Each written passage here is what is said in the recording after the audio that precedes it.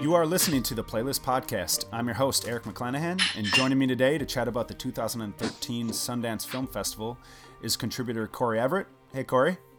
Hey, what's up? And our fearless leader, Rodrigo Perez. How's it going, Rod? Good. How are you guys? Good. So, I guess start out with Cory. Is this your first year to Sundance, or have you been there before?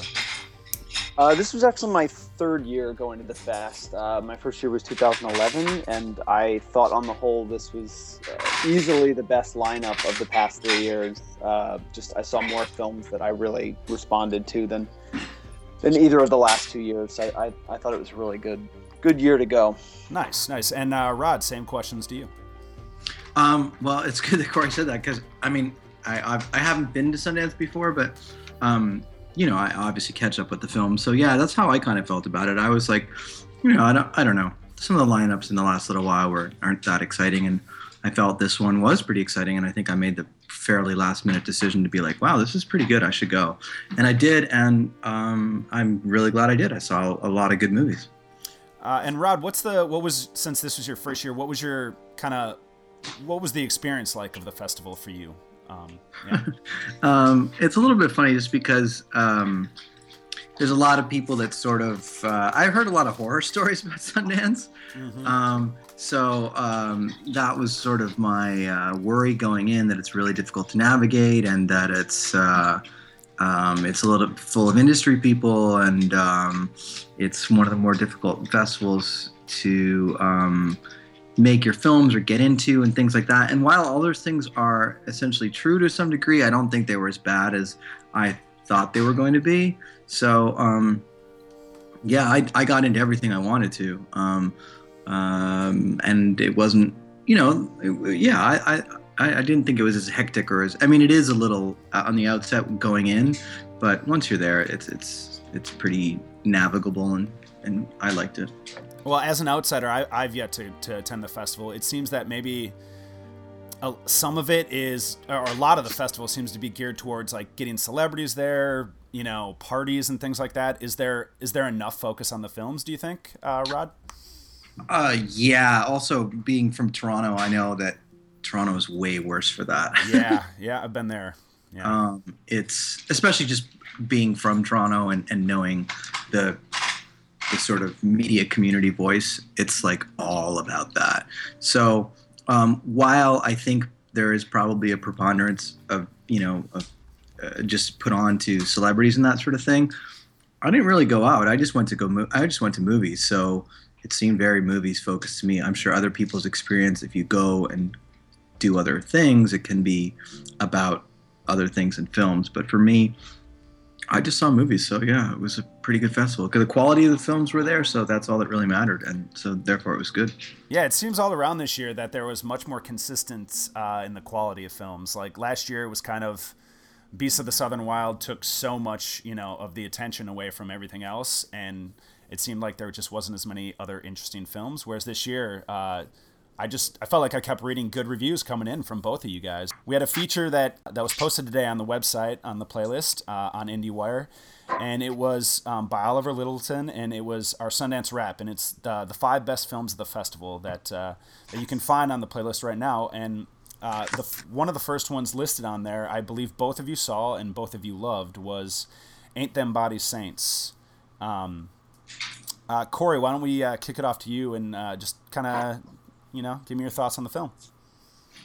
Yeah, I really loved the movie. It was funny. I think I've mentioned this to Rod, but I've known the filmmaker David Lowery kind of casually online for the last decade or so, and we've met a handful of times. I've run into him at the last couple of Sundances, so when I heard that his kind of bigger debut, he's done a few kind of smaller micro budget movies before, but this, Casey Affleck and Rooney Mara starring in it was really a big deal. I was really kind of excited to see it and check it out, and also nervous for him because the buzz going into the festival that this was a movie that inexplicably, I guess just due to the cast, because it wasn't, because people had really seen anything he'd done before, they were just putting like, this will be the Beasts of the Southern Wild of this year sort of expectations on the movie, which is almost always not going to pan out that way. And just about 90% of the time you go into Sundance, the movies that people are looking forward to are almost never the movies that people come out talking about. And I think this is a really, really rare case where everybody was kind of hoping this would be something great and something different, and then it actually kind of delivered on those expectations, even if it was a little different than people expected. Cory, where do you think those I mean, because I hear what you're saying, the expectations going in for these films, but where are they coming from for something that's like this film? Like, nobody knows anything about it, they've hardly seen it. Who's seen it? Where this buzz would derive from? Do you have any idea? I don't think anybody's seen it, and I think that's why that method of picking movies doesn't often pan out, because people kind of go in. Most years at Sundance, the filmmakers are basically unknown. It's most people's first movies there, so people kind of pick and choose based on who's in the movie, and if they see a lot of recognizable actors, then those inevitably become kind of the more anticipated movies to get into at the start of the fest. So you have things like, My Idiot Brother, the Paul Rudd movie, with a great cast and Zooey Deschanel and everybody's in it.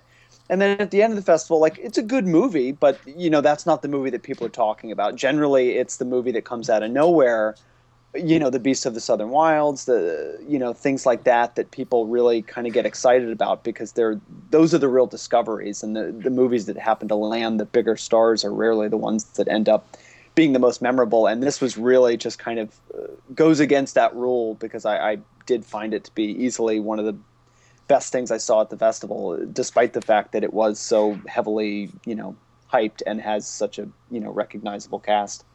It is funny that the hype, because it's like hyped about what? Like, nobody knows out of, some hardcore indie people, not a lot of people know David Lowery's films, but yeah, because of the cast. But I think that's just generally emblematic and a bit indicative of Sundance. There's something about the timing of it. It's the new year. People have just sort of, been really groggy over the holidays, and then this festival starts, and people are just, it's like a time to get excited. And so people really, really do get excited, and expectations always tend to be really high for all the films. But I don't know. I mean, personally, me, I check every expectation at the door at every film. Yeah. Would I ever see, just because I don't buzz and hype, and it has nothing to do with movies. You know what I mean? It's stuff to do with the business of movies and that sort of thing. But I don't know. It's just if you're going into movies thinking about that when you're actually reviewing them or writing about them, I think it tends to be kind of destructive and not really what the movies are about. So I just check it at the door, and I don't really have time for it. All right. So Rod, what is Ain't Them Bodies Saints? What is it about?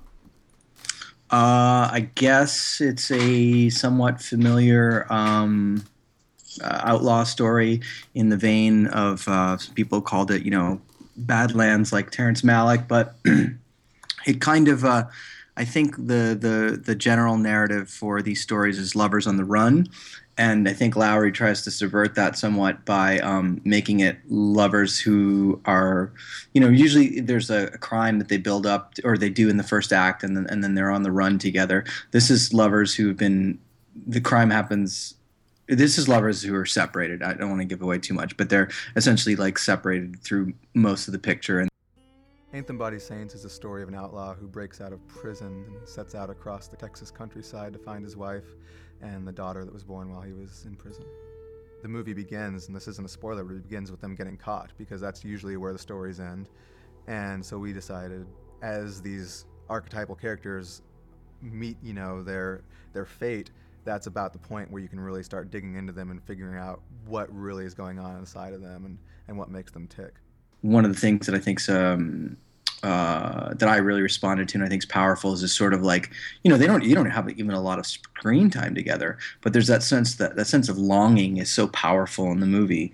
So it's sort of, I guess, about lovers who've been separated by a crime and then how they try and reconnect years later. And I agree with Cory. It is a great film. It's a very moody, slow burner in a kind of people call it Malick, but I think it's much more something like Cormac McCarthy or a old Will Oldham meets like 16 horsepower song, like an old folk ballad that's I don't know if you guys ever heard 16 horsepower, but they're this band, this indie band who did these sort of like gospel rock Americana songs that always built like they were like a bad moon rising or a storm on the horizon that was brewing that would roll into town. And you knew it was sinister, and you knew it was a bad deal, and you saw that storm, and you were like, let's close up the windows because something bad is brewing and coming into town.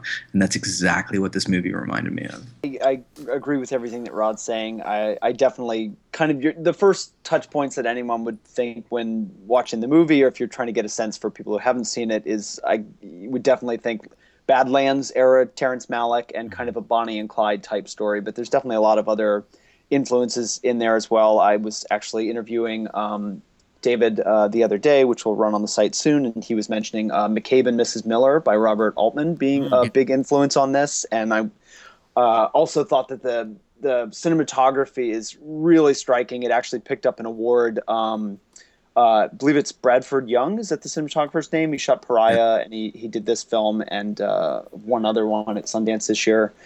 And he picked up an award for that. And one of the things I thought was so really just different about this movie is how unafraid they were to let the blacks get really black in some of the interior scenes. It almost reminded me of like a Gordon Willis 1970s Godfather thing, where it's just the interiors got super saturated, super dark, and in a way that you don't see too often, and helped lend it a distinctive kind of visual palette.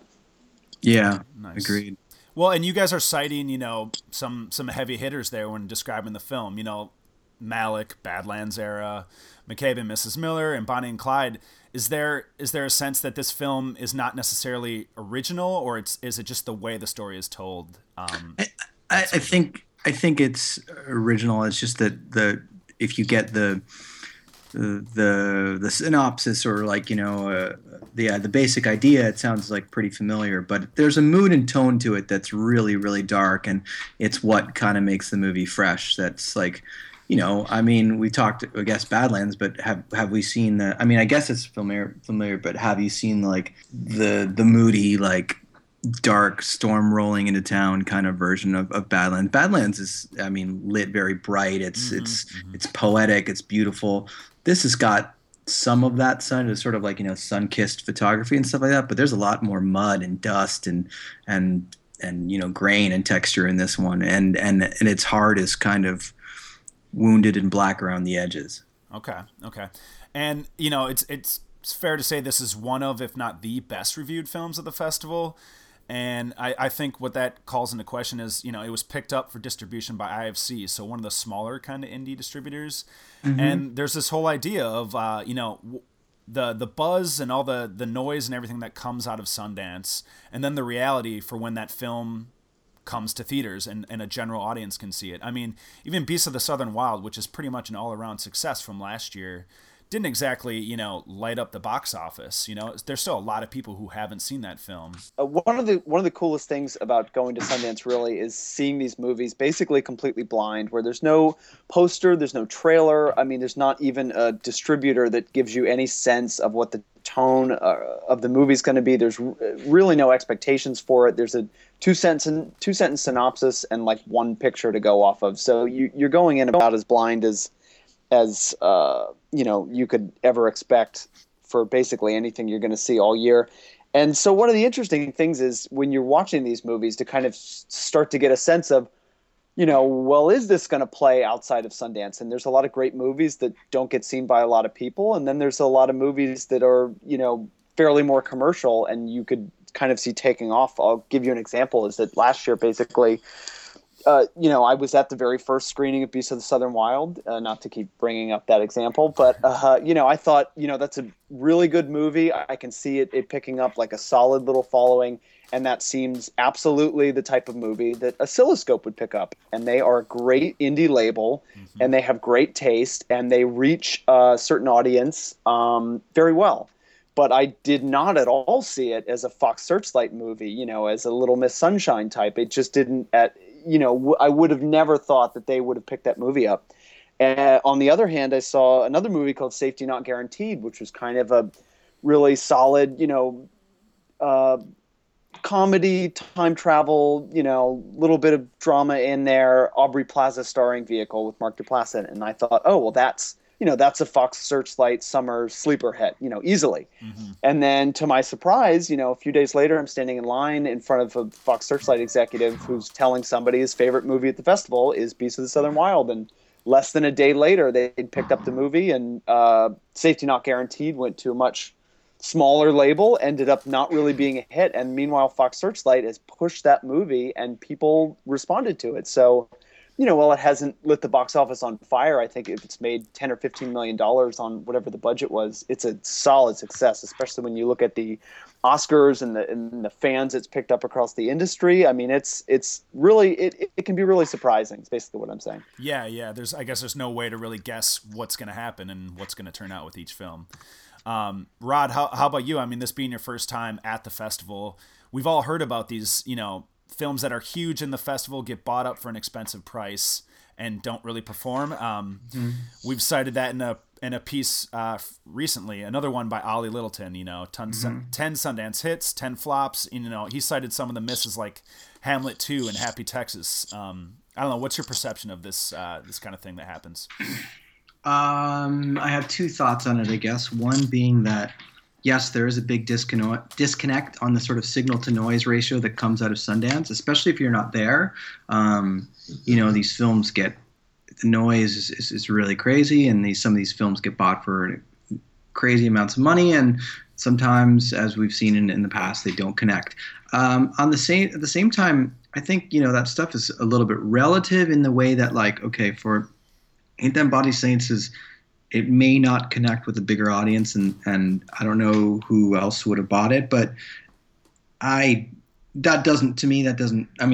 just doesn't matter to the film. The film's great, and if there's not a bigger audience for it, that's a shame, but it doesn't affect the quality of the movie. So I'm a little bit torn in between the idea of that, like, but then again, some of these films, I actually kind of like Hamlet too. I think it's a little bit silly, but and enjoyable. But yeah, some of these films. The reality is that the buzz and what comes out the other end is not always syncs up, and I guess at the end of the day, though, really that the only loser there, for the most part, is the film studio. They're the one who forked down an enormous, extraordinary amount of money for something that they had high expectations for and didn't translate.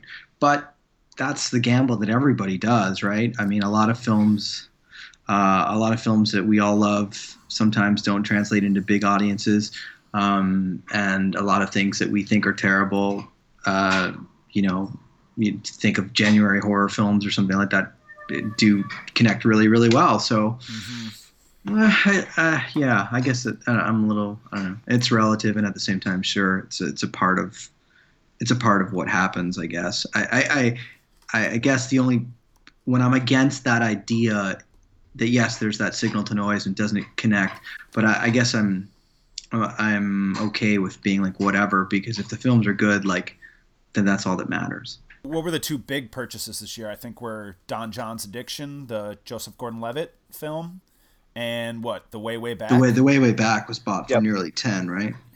Right. And I never saw that one, so Cory saw it. So, but from what I understand, it seems like it's from the writers and the writers of The Descendants, who is their directorial debut. And Fox Searchlight they know what to do with a an indie but broad mainstream comedy, and they can make big bucks out of it like they have, and things like The Descendants, which when you think about it, The Descendants is a very small scale, human, not even that funny, I mean, because it's more dramatic, little film, and you know what, they took that all the way to the Oscars, and you know, it didn't end up winning that much, but it was a big player in the Oscar season. So you know, they can really run those things and really max them out to their full potential. Yeah, they're kind of like Fox Searchlight seems like the last like mini major that's left, and they seem to be, I guess they have a system in place and they know what they're doing. So, yeah, exactly. And the way back, what were your thoughts on the film, Cory? I liked it. I definitely, I mean, again, it was kind of a case where as soon as it's over, you think that again is a Fox Searchlight movie. That could be a summer sleeper hit. You know, I mean, honestly, I feel like it's, not to make the comparison because they are different, but the closest thing to a Little Miss Sunshine as far as a Sundance movie in the past 5 years or so has it being a box office hit. I mean, there hasn't been like a $100 or even $50 million breakout hit from Sundance probably since Little Miss Sunshine, which was, you know, now almost 6 years ago. So yeah. I feel like this is probably the best bet at there being like a decent, you know, moderately, maybe, you know, $50 million hit for them. I don't see it being up for Oscars, but it is a solid little movie. I mean, again, it's very familiar. It's yeah, as Rod said, written by Nat Faxon and Jim Rash, the two guys who wrote the original script for The Descendants before Alexander Payne rewrote it, and it's kind of a coming of age story. It's a quiet kid who goes to his family's beach house for the summer. His not stepfather, but his mom's boyfriend is Steve Carell, who's kind of a jerk to him. And so he is, you know, forced to eventually come out of his shell. He starts working at the local water park where Sam Rockwell works, and Sam Rockwell is very Sam Rockwell in this role. And it's really just it's fun. It's light, and it's got enough of a personal touch to it where it doesn't, you know, sacrifice all the emotion for a joke, where it feels just, you know, just meaty enough that it's not totally insubstantial. And that's the impression I got from the Q&A afterwards too, that there were some, you know, kind of personal things in this movie, even if it does have a much more conventional framework. Okay. And Don John's Addiction, did both of you see this?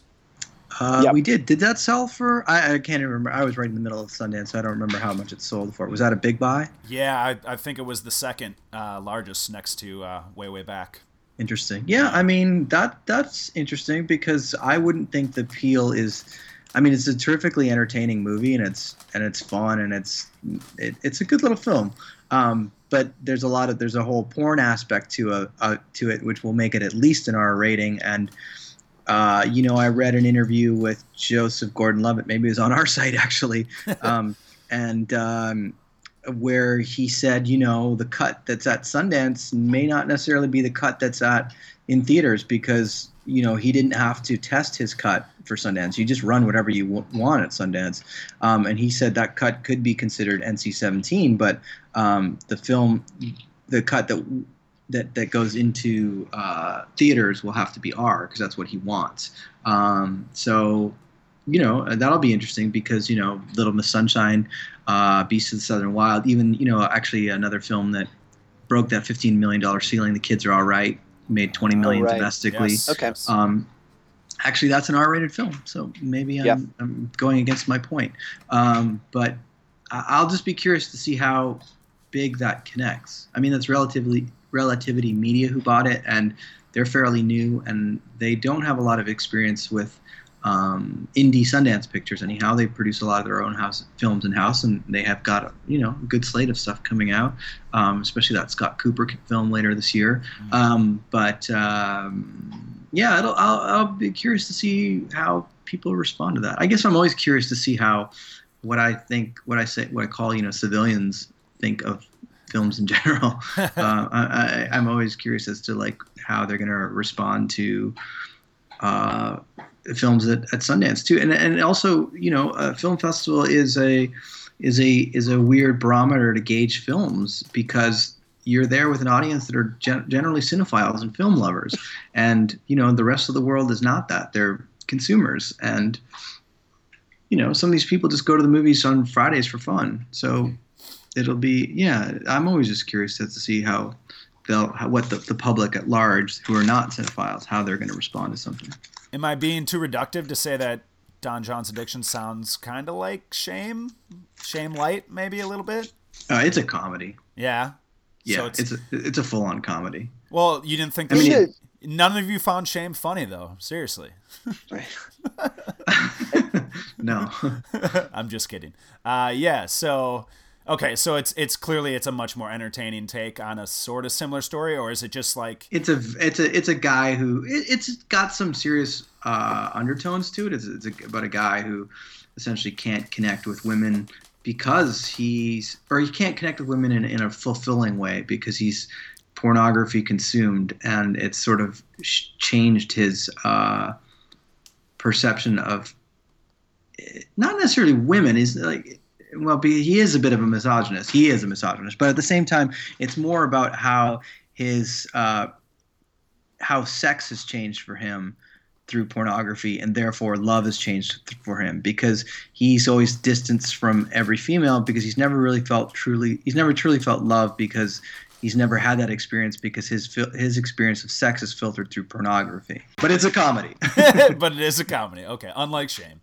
Yeah, I really enjoyed the movie. I was surprised, actually, and something I said to Rod during the festival is basically when any actor decides to direct, especially for the first time, I mean, I think it's natural. I'm immediately skeptical and probably going to be judging the movie maybe harsher than just kind of a director that came out of nowhere. And honestly, watching the entire movie, it's so well done and so well put together. I mean, if this had been some, no-name director, I would still say keep an eye on this guy because he really knows what he's doing. I mean, honestly, there's not a kind of showy moment out of place or a camera angle that doesn't sit right. And a lot of times you kind of forgive some of these smaller mistakes, in Sundance movies because they have a lot of other things that they get right. And so you can kind of look at the rough edges and look past that kind of stuff. But honestly, this was so well put together and such a confident debut that I was really impressed. Yeah, it's a very, very confident debut, and you wouldn't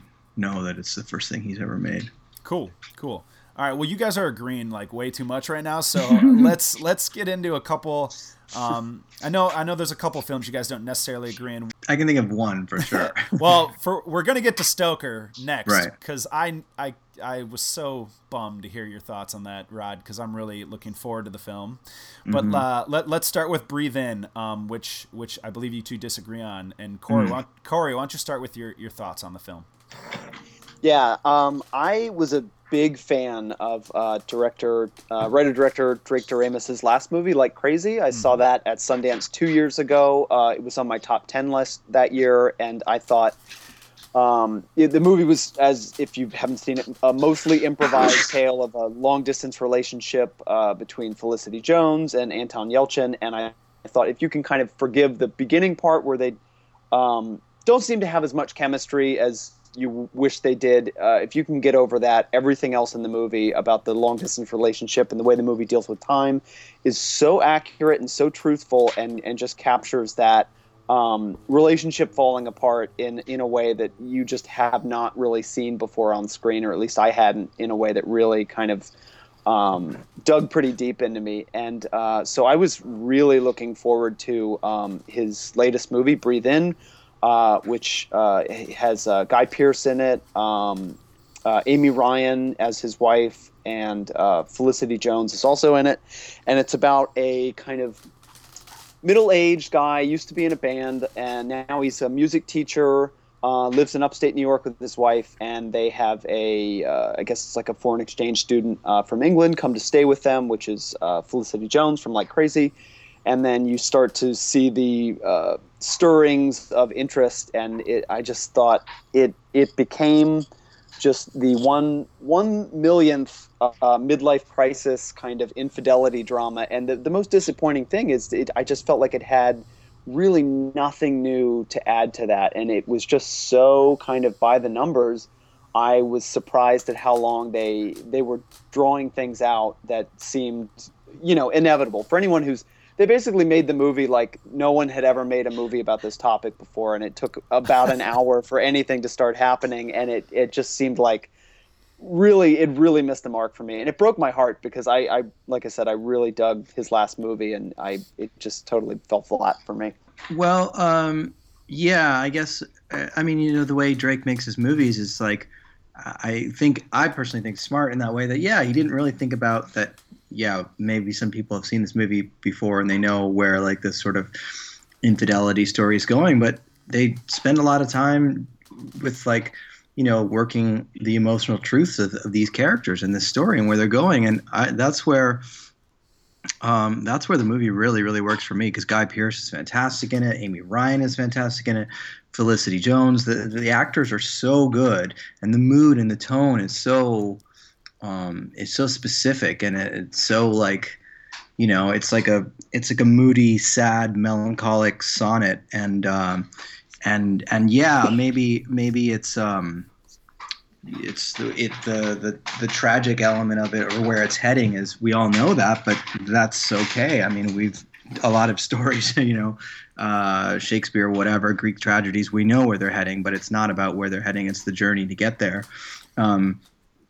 And so in that sense, I thought it was quite good. I mean, I will concede that there's the last, not even the last act, but there's sort of a crescendo that happens of all these things, and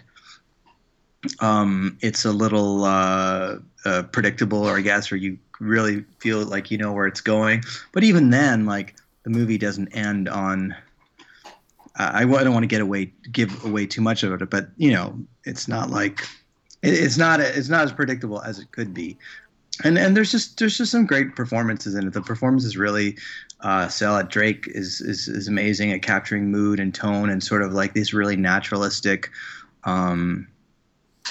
the way he just captures the actors in their element. I don't know. I really responded to it, but I recognize it's not perfect, but I still really, really liked it. I can't argue with what he's saying. I mean, it does have a mood to it. I mean, the same as the last movie. I get he's trying to make movies in this style. It just really fell flat for me, and just the longer it went on, I just started to really check out. And I was surprised, actually, because there was some unintentional laughter in the theater, and I was surprised that Rod was so into it as he was, because I had leaned over a few times to go, make a snide remark of some kind to let him know that I was not into it, and I was surprised. The laughter, though, the laughter was definitely that kind of like uncomfortable laughter that happens because there's a lot of uncomfortable situations that happen in that movie, and the movie's not about the plot; it's about the interactions with the characters, where they go, the moods. And some of the stuff, like the longing and the heartache and the sort of like this sort of like love that they know they can't do, the fact that they're so, they have these barriers there is so just heart crushing sometimes. It's so like everyone's can't get really what they want, but they also desperately want it, and I found that to be quite moving. But the laughter, to me, yeah, I just felt it's a pretty uncomfortable movie in spots, especially near the end where the things get ugly, and so I felt like the laughter was was like an uncomfortable laughter where people don't know what to do in those situations, so they laugh, and I like films that get to that sort of raw, naked, ugly sort of emotion.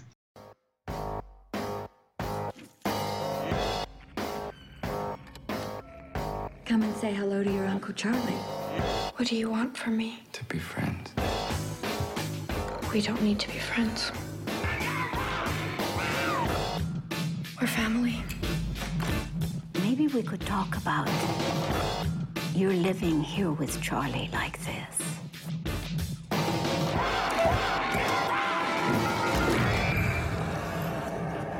Speaking of unintentionally funny moments from movies, Rod, I believe you tweeted that Park Chan-wook's English language debut, Stoker, had, what was it? The most unintentionally hilarious masturbation scene? Was that right? Yeah, that's pretty much it. That's what it was to me. I almost burst out laughing, but I people seem to not find it as funny as I did, so I like covered my mouth. But I found that movie just to be. I put it this way: if Park Chan-wook wouldn't have directed it, you would have had this thriller with a bunch of stars in it that people would have just responded to differently. I think it's just I felt it was kind of like a kind of cheesy, kind of corny Cinemax thriller that about family. Sometimes felt like it was 5 different movies. And very it's also very Hitchcockian. It's very much like Shadow of a Doubt, but a Hitchcock film with zero suspense and like it telegraphs everything at the very beginning. It tells you everything like along the way at every point. Well, and it sounds, I think I read a review of it somewhere, and it was another negative review. It wasn't yours, Rod, but they mentioned that it was kind of the worst of, imagine like the worst kind of Brian De Palma film. Yeah, that's a good way of putting it. And that definitely gives me pause, because De Palma has his moments, but there are times where I just can't stand the things he does in his films. Cory, would you agree with that assessment? I was surprised at how much I actually enjoyed myself during this movie, because Rod had kind of warned me. I think I saw it the 9 a.m. the morning after it had premiered, and I heard some very mixed things, and Rod had said some very negative things, and so I really went in with very low expectations and was surprised at how much I enjoyed myself. I will totally agree that the screenplay is kind of a mess, particularly maybe 30 or 40 minutes in. It takes a turn where it just gets kind of ridiculous, and it doesn't even make sense pretty much from there to the end.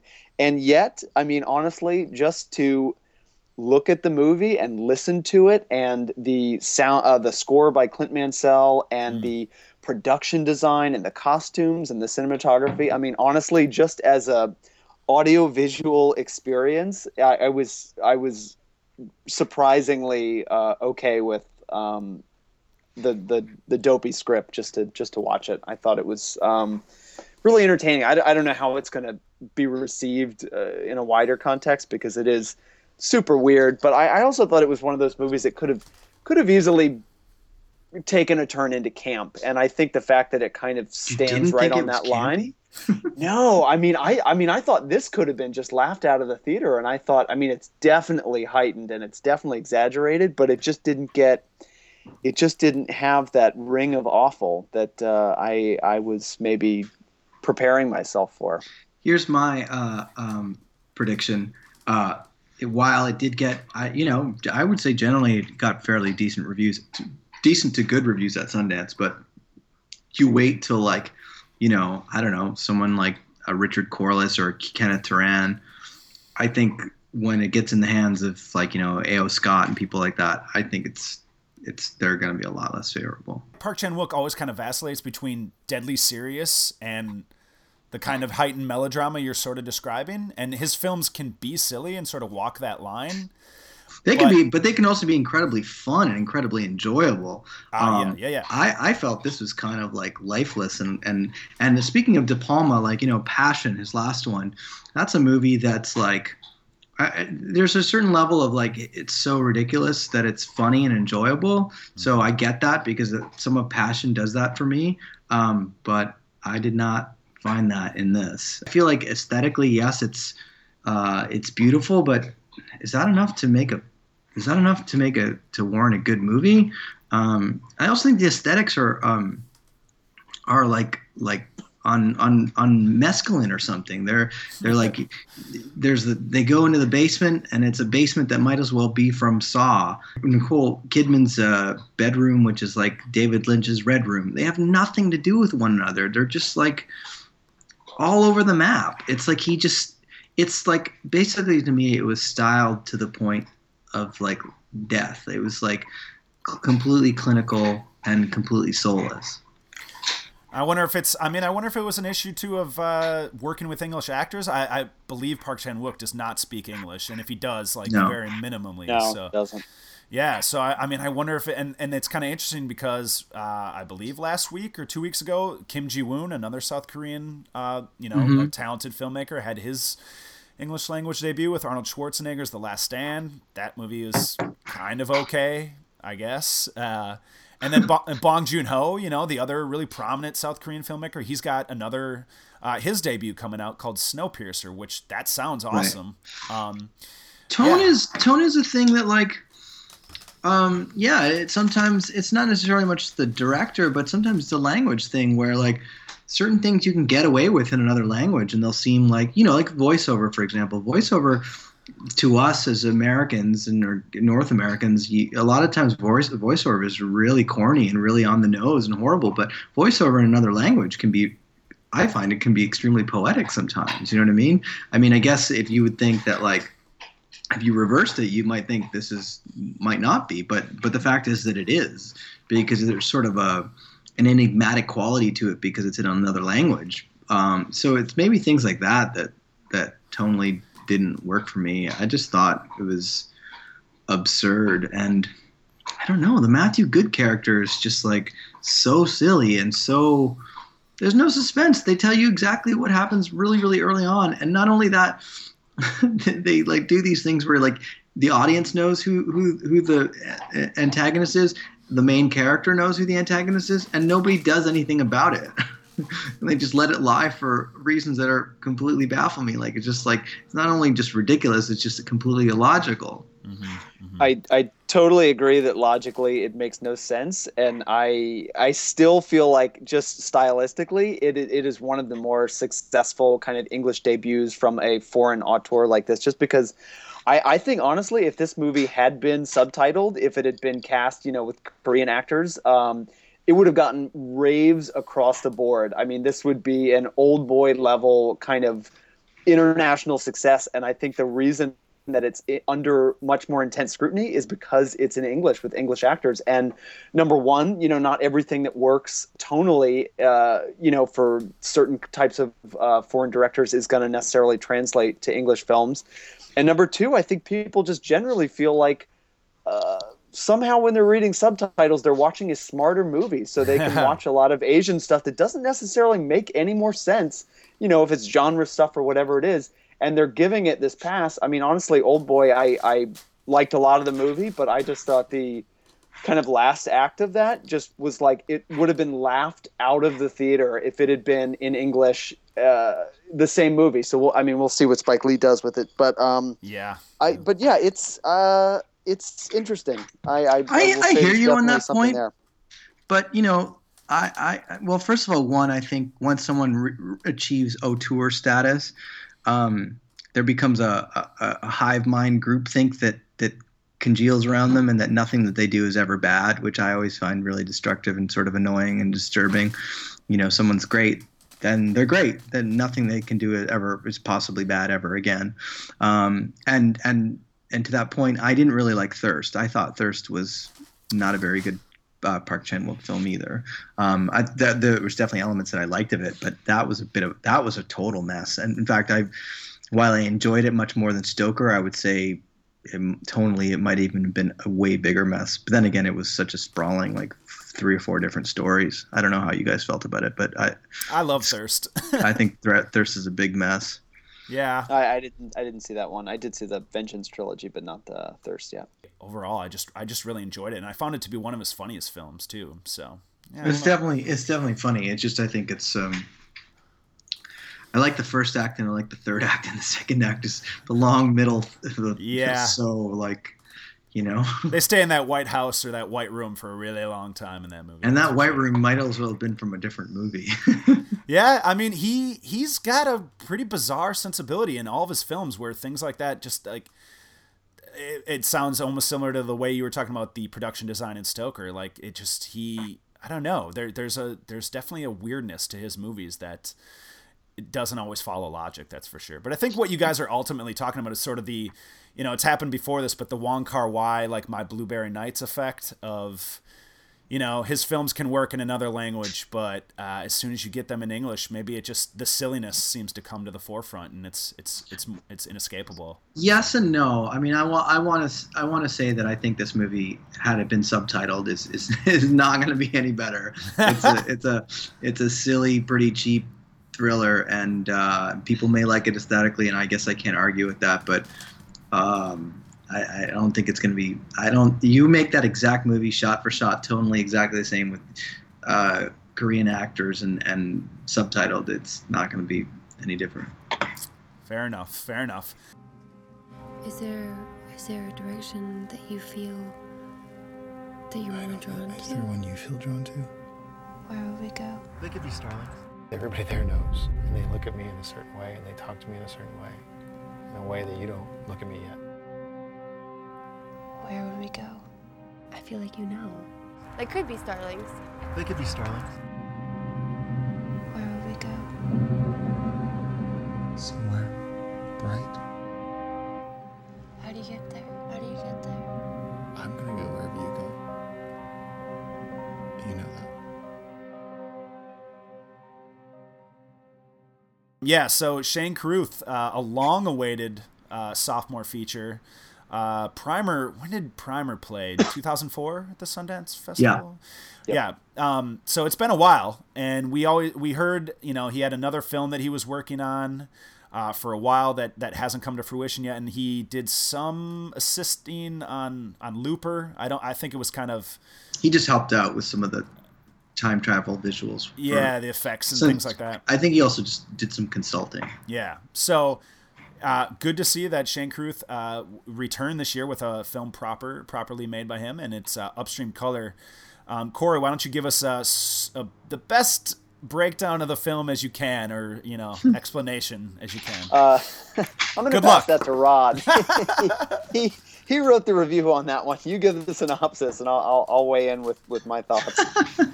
I had a diagram that I wrote in my head to explain Upstream Color. I'm not even kidding. Like to get on the architecture, and I was drawing it today, and then I forgot some parts of it. But it was a triangle with a circle around it, going through the 3 points, which kind of explains in a sort of strange elliptical way Upstream Color, which is like a completely fragmented film that's beautiful and elusive and maddeningly obscure, but it's something that's really grown in my mind over time. And the way what is it? Okay, you're asking for a synopsis. It's about boy meets girl. Not exactly. It starts out as a kind of a little Inception-y type thing. Girl's sort of inceptioned and hypnotized and manipulated, and her life falls apart because of it. Then then it becomes boy meets girl, and then there's a love story that blooms there. And then I don't want to give too much. Well, it's hard to give too much away of it, but basically they sort of discover that this sort of inception thing that happens in the beginning, they uncover a bit of a conspiracy, and then that conspiracy leads to some larger things that get pretty opaque, but also it's a love story, and it's also about the nature of how everything's connected. Nature, animals, human beings, love, identity. It's definitely very, very non-linear. I don't want to say dreamlike, because I don't think that's quite it. But it's very fragmented, and it's quite beautiful, and it's something that will resonate in your mind for a long, long time after seeing it. The word basically going into the movie was to warn everybody that they're basically going to come out of it probably not understanding exactly what they saw. I mean, that was basically the intro of the movie that I believe John Cooper did, the Sundance programming director. And so I was surprised when it started, and for the first 35 or 40 minutes or so, I was kind of proud of myself for basically keeping up with the movie and going, oh, actually, there's not much dialogue here, but I'm following what's going on. And then at a certain point, I guess it introduces some new characters and becomes a little more complicated, and it definitely lost me somewhere around the hour mark as far as understanding exactly what it meant. However, as Rod was saying, just basically the way the film uses imagery and just really creates a mood. I mean, anyone who's seen those, I believe there's 3 different teasers out there. The Shane Carruth has cut for the movie, kind of has an idea of what you're in for. He has a really distinctive visual style. It's basically anti-Malick in that it's just very sterile. There's almost a kind of a dull sheen over everything, but the way the film is kind of edited and put together is really hypnotic, and it seems like something I'm not necessarily this isn't necessarily like my type of movie, but I was never bored, and it never lost me to the point where it frustrated me. It made me think, screw this movie. I was definitely with it through the end, even as it kind of left me in the dust a little bit. And I think that's okay, though. I think a lot of people were left in the dust. I don't think there's not one person in that theater who saw that movie goes that I completely understand what it's about. If you're going into that movie to being like, if I did or didn't understand it, then you're doing it wrong. That's not what that movie's about.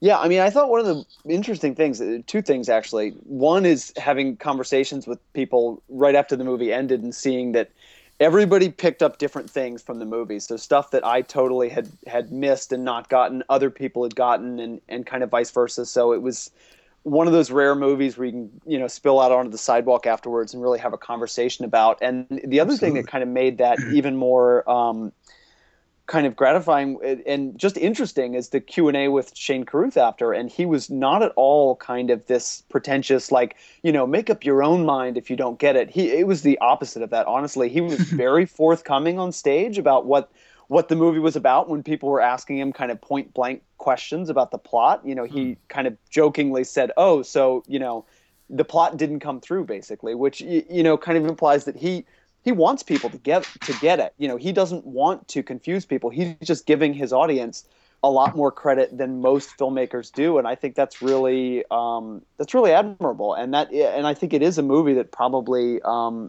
you can pick up different things for. Not that the joy of it is necessarily in being some kind of puzzle box, but just that I mean, it's a dense movie, and it's an enjoyable one, even if you don't want to engage on that level. Just as kind of a surface piece of filmmaking and editing in particular, it's definitely worth watching. Well, Cory, you mentioned that this isn't necessarily your kind of movie. Can you elaborate on that just a little bit more?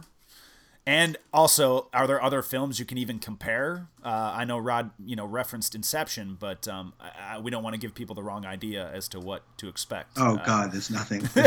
I guess it's just a little. I mean, it's definitely a little more esoteric than your standard narrative, and oftentimes I feel like movies of this sort, if they don't quite have the filmmaking prowess to back it up, can kind of fall off the cliff into just pretentious nonsense, which will get on my nerves very quickly. But the fact that this movie doesn't do that and still manages to be as kind of cerebral and not difficult, but as it is, and still kind of plays for people who maybe aren't necessarily looking for an art film, but can go in for something a little more interesting. I think it still plays. I will say the one thing though is my biggest criticism with the movie actually has nothing to do with it being able to be comprehended. Is basically the it's great at casting a spell with images and sound and kind of the way it's telling the story. And I found the weakest parts of the movie were actually the scenes between the lead couple, played by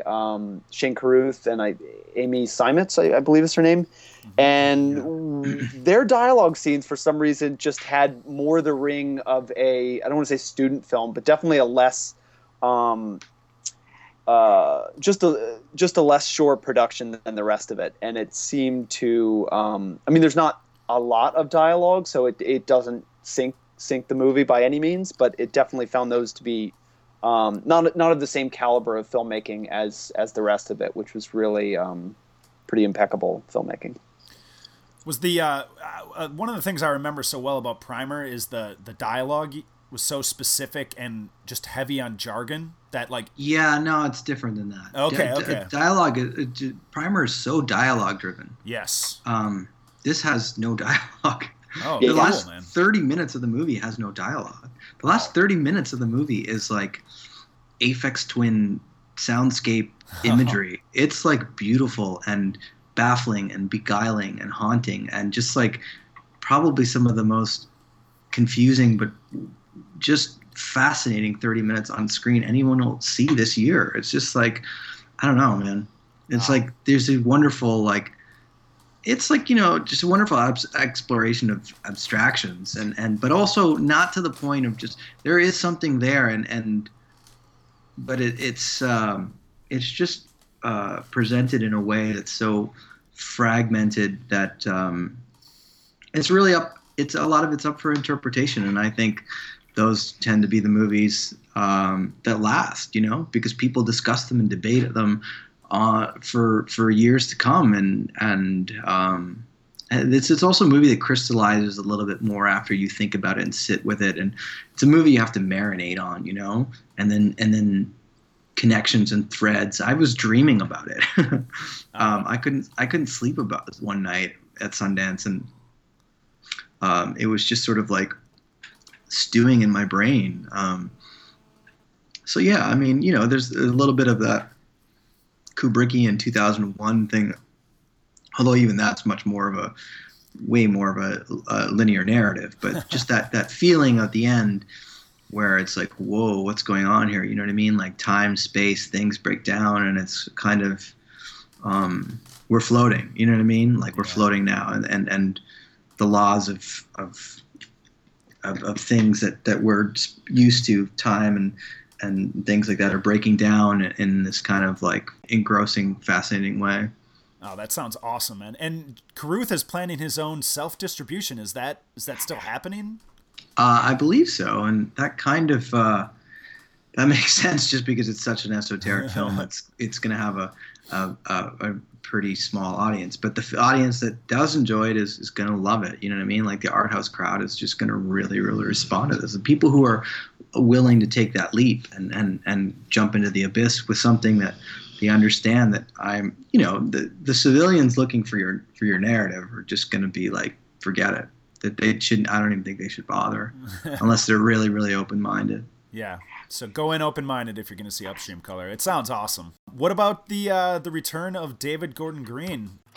Well, it's a remake of an Icelandic movie that came out last year, and I'd read about it. It had won a few festivals, notably the Torino Film Festival in Italy, which is a festival that I was a fan of and have been to a few times. And so I'd heard of the movie, and then when I was looking to do something that was like an intimate two-person character piece set in, a burnt-down state park, I was talking to a buddy of mine who's an art director in New York, and he said, well, you got to check out Either Way. And I said, oh, yeah, I do have to check out Either Way. And then he said, you should just remake that movie. And I was like, okay, I'll just get a copy of it, and then I'll go remake it. So that's kind of what I did. I thought it was wonderful. It's terrific. This intimate, small, little pas de deux two-hander that's just like quirky and oddball little film about two men and their estrangements and problems, and how they're a total odd couple, but they also empathize and come to understand one another, and it's just basically them. And David Gordon Green is just so, his antennas to everything are just so always up, like he's just got a lot of soul, man. I mean, that movie's really funny. It's really soulful. It's really humanistic. It's really beautiful. Its score and its cinematography are just gorgeous, just breathtaking. And it's a little bit odd and quiet and small stakes for a lot of it.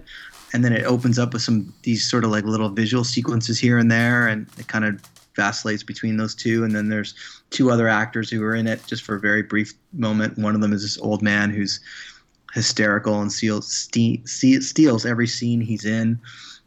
His score is Explosions in the Sky and David Wingo, and that score is just really tremendous.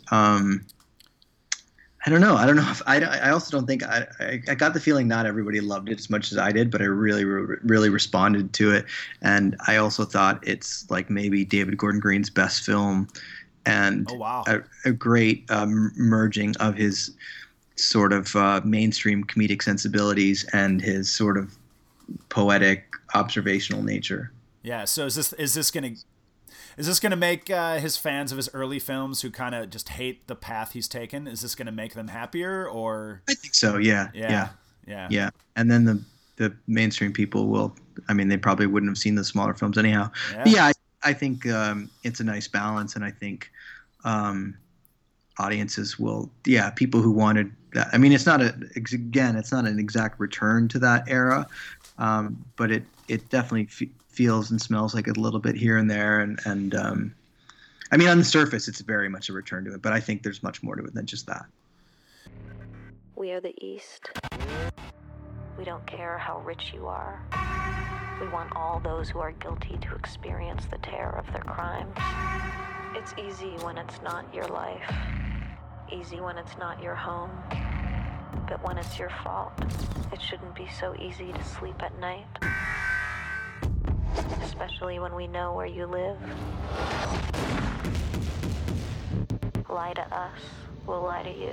The East is the kind of follow-up to Britt Marling and the director Zal Batmanglij. I think I'm pronouncing that correctly. Yep. Yeah, it's their follow-up to Sound of My Voice, which I felt I was a little disappointed by the time I got to it, and maybe that was an expectations thing based off of what I had heard.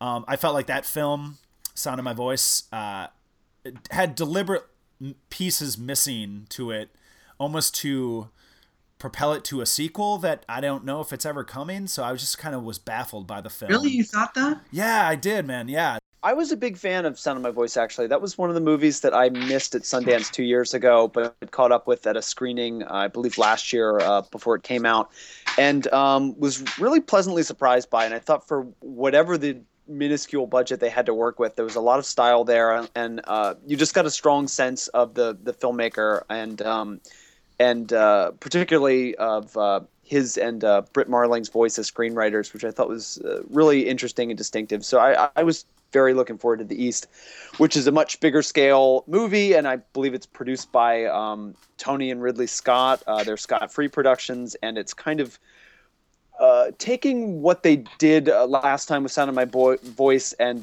building on it to be a little more of a traditional thriller, but still very much a companion piece, I thought, to that movie. There were a lot of motifs in that earlier movie that if you enjoyed what they were putting down, there's a lot of that in this movie as well. In this, Britt Marling plays this woman who works for this private intelligence firm, basically, who goes undercover with this group of kind of eco-terrorists who are out there basically fighting back against corporations who are, destroying their environment, including the earth and oil companies and people who are corrupt, and they're kind of doing these large scale stunts to kind of strike back at them. And so she goes undercover with this group who are called the East, and they have a charismatic leader played by Alexander Skarsgård from True Blood. Most people know him, and Ellen Page is a member, and so it's kind of a motley crew of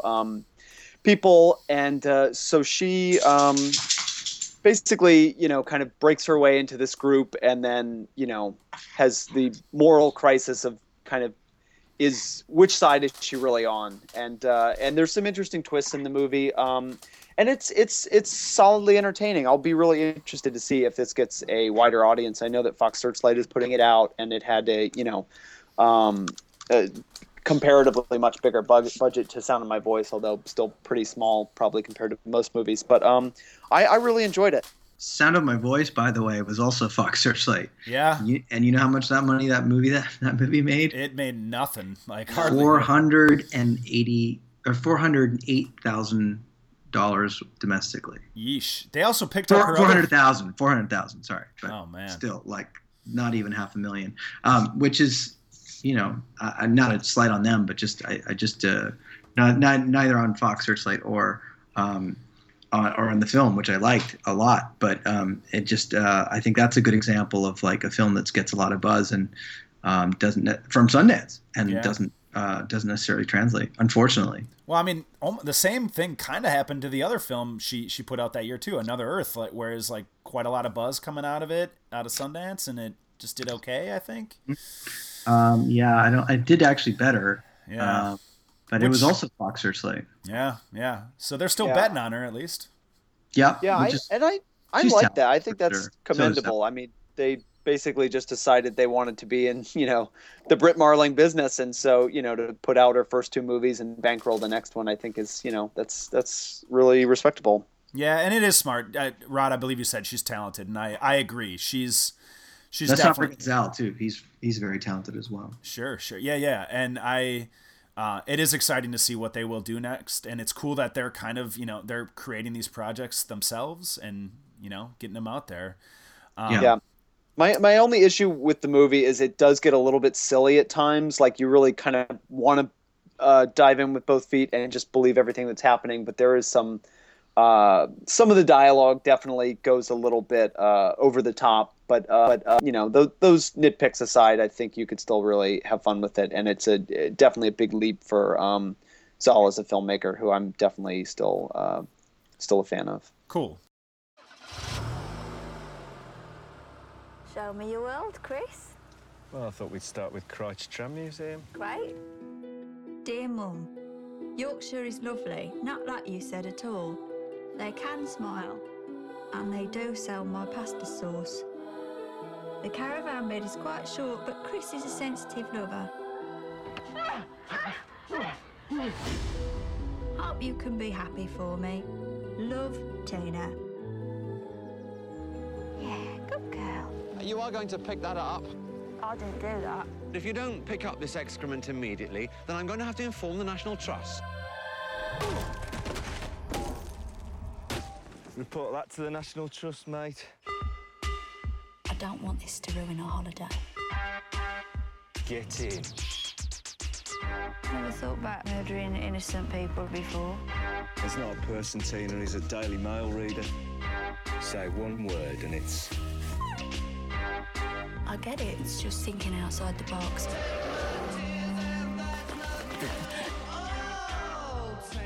The police are pursuing a ginger-faced man and an angry woman. Sit! You're a liability. You're just like your mother. Has it gone wrong? Yeah, a bit. You didn't let him see you do number 2s, did you, Tina? So, Sightseers is the new movie from Ben Wheatley, who directed Kill List a year or 2 back, which was a just insane kind of genre-busting, kind of a thriller, kind of a horror movie, kind of a British crime drama, and just one of my absolute favorite movies of that year. I mean, it was on my top 10 list, so I was... super impressed with Kill List. I brought several groups of people back to the theater to see it. Yeah, have you seen his first film by chance, Down Terrace? No, I still haven't. It's my been God. on Netflix. Is it great? It's great, man. Yeah, you need to see it, especially if you enjoyed Kill List too. Corey, you got to see Down Terrace, man. It is on Watch Instant, and it's so hilarious. The 2 lead performances are by an actual father and son, and you just cannot replicate that sort of authentic chemistry that they have together.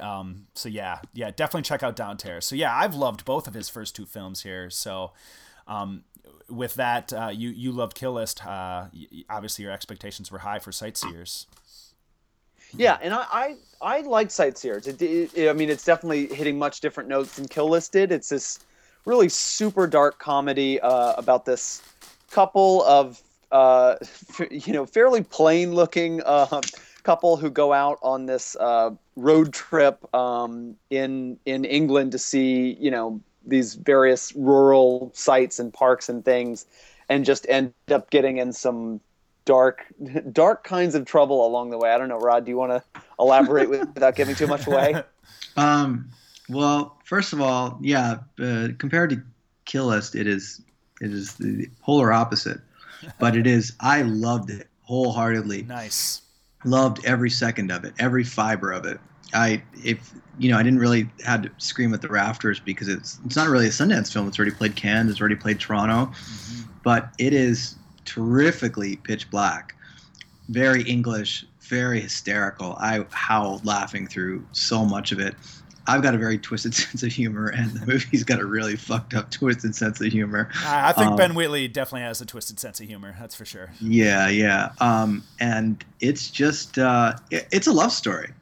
It's a very fucked up, dark love story about two people who go on the road on a road trip and discover a lot more about each other, sort of dark secrets and about one another, and but discover that they love each other just as much anyhow, and they get into some pretty crazy mayhem, and it gets darker and darker and more ridiculous, but in a very, very it's just really fucking funny, man. It's really enjoyable. I can't recommend it enough. Oh, that's great. And I mean, he's like more prolific than Woody Allen right now. Like the guy seems he's insane. Yeah, and it's so exciting that he's getting traction with every film, and he seems like his budgets are getting bigger here and there. And I really just think, he is an exciting new fresh voice, and I really like that. He shoots digitally, and he kind of embraces the look of digital. He doesn't try to like mimic the look of film like a lot of filmmakers do. You know, he doesn't get lost in that. He kind of embraces the look, the low budget look that he gets with his digital cameras. And I really appreciate that, because it has its own nice aesthetic to it that really works. So that is great to hear. I cannot wait to see Sightseers. Yeah, he's one of the most exciting people coming out of the UK right now. He seemingly can do it all, and he's like an exciting, like Nicholas Winding Refn like talent that I don't know if people have put him on the same par, because his films aren't necessarily as cool. Like there's nothing cool about Sightseers, but that's okay. It's fucking just as good as any film that's desperately trying to put off an air of cool. That's great, man. Yeah. How about I know both of you saw the return of Richard Linklater, Ethan Hawke, and Julie Delpy. And Rod, I thought your review was really interesting about this. It almost seemed like you were kind of wrestling with how much you liked the film because of how harsh some of especially the kind of final third, I think you talked about in your review. Yeah. I think, it's just interesting. I think both Cory and I, from, I can't say compared to everybody, but, every review that I saw was just like very glowing. Everybody was just like, this is the best one of the trilogy. I heard some people call it a masterpiece, and people were, really, really loving it. And both Cory and I, when we spoke to each other afterwards, we were like, that was good, but man, that was like challenging and emotionally brutal and harsh. And I think on some level it affected our enjoyment of the film. Because there's some real, it's like the real version of This Is 40, like, the ugly, the real ugly version of This Is 40, where it gets into some stuff that's pretty nasty and pretty, but also very realistic. Maybe people just, I just, the sense that I got is I just saw raves, and maybe if I looked deeper into their text, there would be some texture about that sort of stuff. But yeah, it's good, but it's hard to say it's as enjoyable as the others, because that last third is some like kind of like tough love kind of thing. You know what I mean? It's really dark, and it's kind of almost even troubling at times. Did you not expect the film to go that way, just based off of kind of the lighter tone that the last two films have had? Because Before Sunset, while fairly light, does deal with the sort of these characters are getting older, and there's a sort of sadness, and maybe not a desperation, but they acknowledge a lot of the ideas of getting older in that film. I didn't know what to expect. I didn't care to think about what to expect. I just went in blind and just took it for what it was. Cory, your thoughts? Yeah, I agree with Rod. It's tough. The first movie in the series was one that I wasn't crazy about when it came out. Pretty sure I probably watched it on DVD or something, and liked it. But, it's one of those super talky Linklater things where he's just going to spew about, just countless topics. And it's one of those things that reminds me a little bit of like, what you would talk about in college, or what people maybe would talk about in college that you would be forced to listen to, just these sorts of people. And sometimes it works, and there's definitely some great stuff in the movie, but sometimes it could be a little much. Before Sunset, however, I think is nearly a perfect movie, and just basically takes everything that was kind of theoretical and what's life going to be, and we're young and naive, and just said it in such a just real and yearning and regret, and all of their conversations just were suddenly just completely just meaningful, and no longer about kind of just I just keep describing it as basically like college student conversations. It's very youthful and naive. But right, exactly. Yeah. And I mean, and that's what makes the first movie work better in retrospect. Yeah. Is seeing where the series goes, and then seeing it as act one of this story of these two people's lives. So, but regardless, I think 2 is just a perfect movie, and so joyous, and the way that it ends is so perfect, and mysterious and sexy, and all of that. So, not knowing what to expect, where these characters would be, what I was walking into in this, I have to admit I was definitely a little disappointed, particularly in the first hour of the movie. I mean, it takes kind of a while to get into the meat of what I felt the movie was really about. And one of the other things that kind of made it stand out is there's a handful of supporting characters who get screen time. I don't even necessarily need to say why for people who want to go in blind, but basically it's not just as much the two of them as maybe the last couple of movies were. And I found myself getting not bored, but just wishing it would kind of focus in and say something new. And then basically something happens maybe an hour or so into the movie, and then the last third is just searing and brutally emotionally honest and great, but not but kind of a bummer. Honestly, is like, as much as I mean I give it complete credit for following these characters to what would be the truthful moment in their lives 9 years later. There's definitely something that lets some of the air out of the balloon, for anyone holding the last image of them from Sunset in their heads. Yeah, exactly. And I mean, there's something definitely brave about that, but it's a little bit of a bummer, as Rod was saying. But still, I mean, that's some of my favorite stuff in the movie is the last 40 minutes when it gets so real. There's it really lives up to kind of the hype in that act, I think. I like the first act. I think it really orients you to these people and where they're live. You have to get reoriented to where these people are now. It's 9 years later, and you have to become adjusted to where they are, who they are, and where they are emotionally and psychologically. So the film, without getting into, gives you all that information through dialogue, but without through exposition. It's just sort of natural. It's a very, very talky film, just like the other ones are. The first one you said, Cory, is very talky, but man, the other two films are just as talky. I mean, that's all they're about. They're dialogue-driven films, through and through. And so the first half, in through this, they're vacationing in Greece. That's no surprise or anything like that. That's in the basic synopsis, but they're there, and so they they're vacationing with other people, and then it's a lot of very Richard Linklater ideas about life and love and philosophical conversations, things like that, and then they go off on their own, and that's when the two of them sort of just they're free of some of their responsibilities, and then they eventually, it's fine at first, but then they kind of get into it, and just like any fight with two people who get together, you start digging holes, and everyone's the next thing you know, everyone's 12 feet deep in their fight. Mm-hmm. So it is very realistic, I guess, is what you're saying, but yet, yeah, it's gonna bum some people out, I guess. Yeah, I mean, I don't think it bummed me out as much as it did Cory, but it's definitely people who are going for, it is the logical extension of where this series should go. Mm-hmm. But for those who are stuck in their maybe 20-something romantic, zone, that bubble's definitely burst.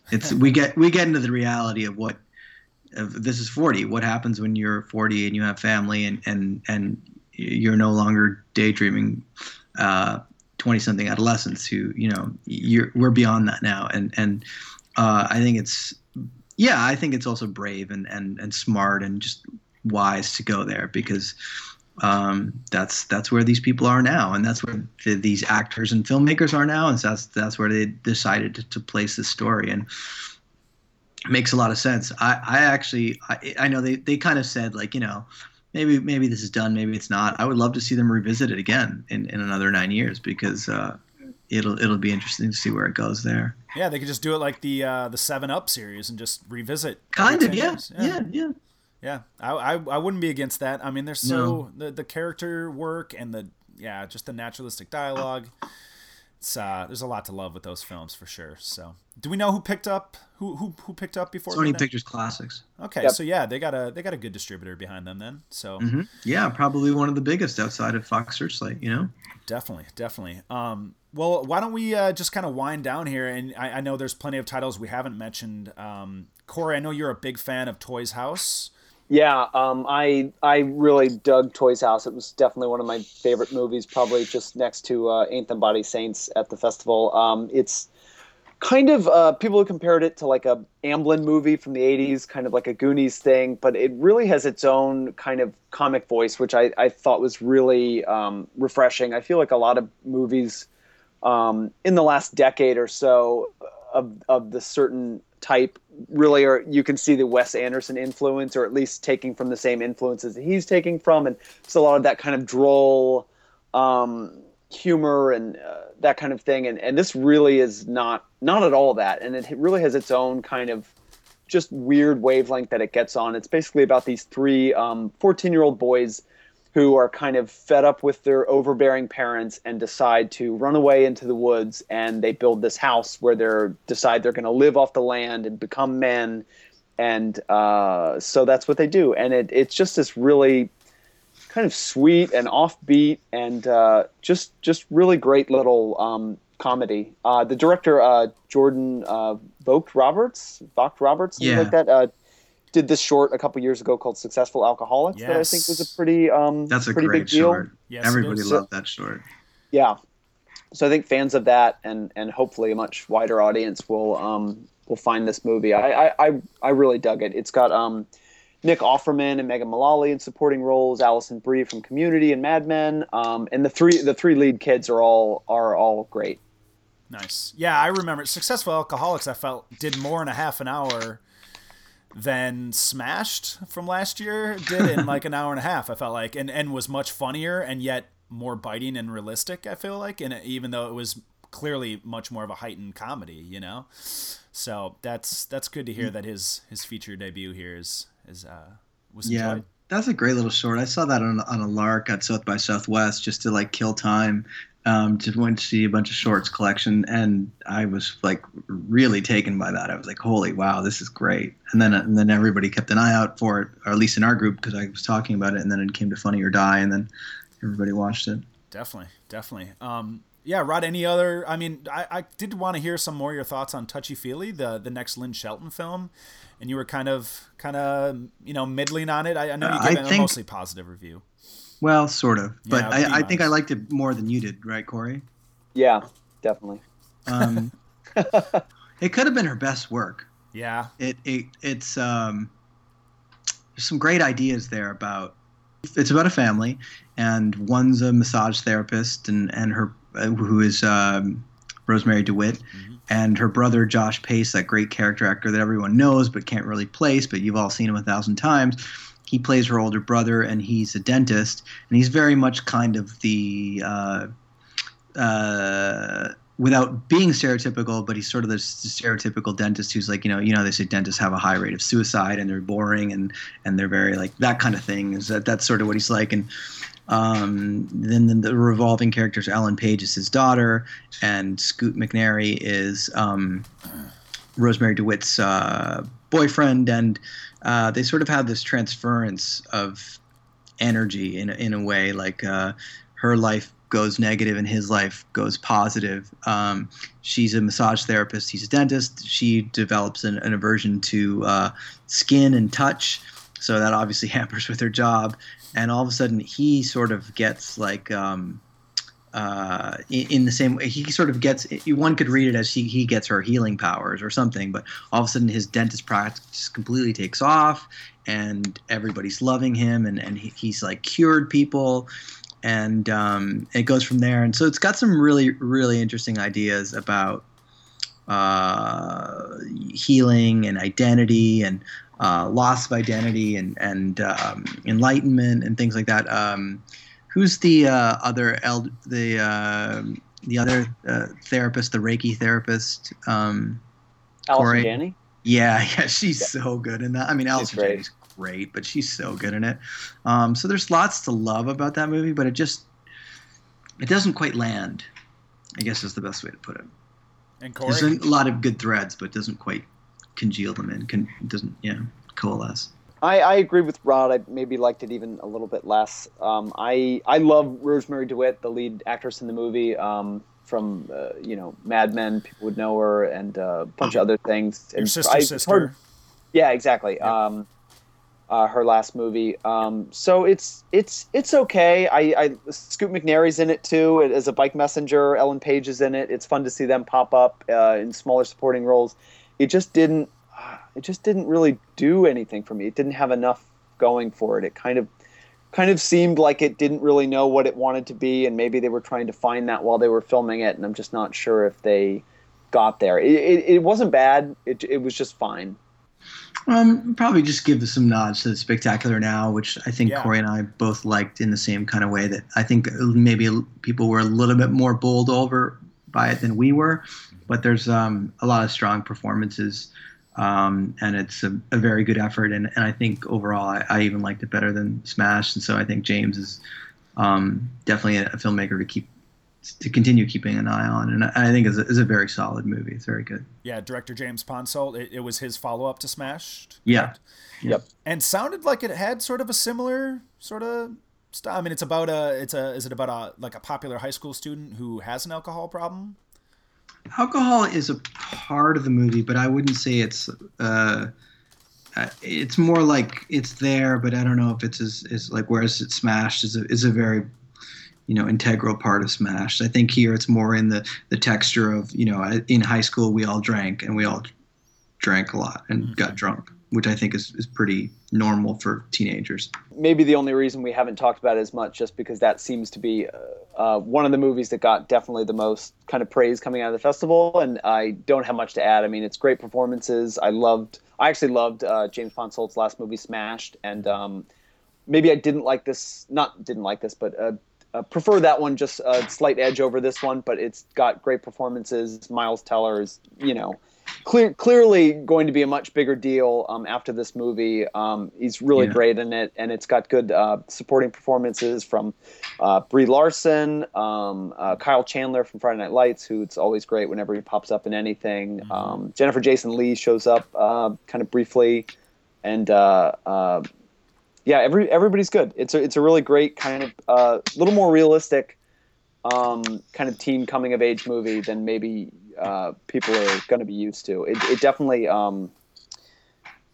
definitely a little more grounded than like something 500 Days of Summer, which the screenwriters wrote that as well. But it's a whole different style of movie completely. So. Yeah, I'll be curious to see how people react to it, because it's a much more sobering and serious look at teenage life than your average like 500 Days of Summer, which is romantic and but also illusory and kind of and heightened and kind of fantastical.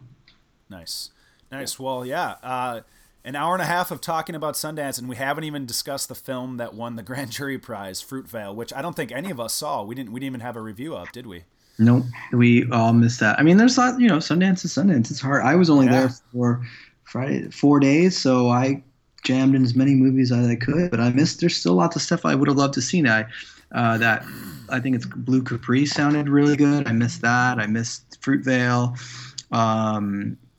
Cory saw Afternoon Delight, which sounds really good. I missed that. Catherine Hahn's a really good up-and-coming comedic actress who doesn't really get her due, who sounds like she did in that movie.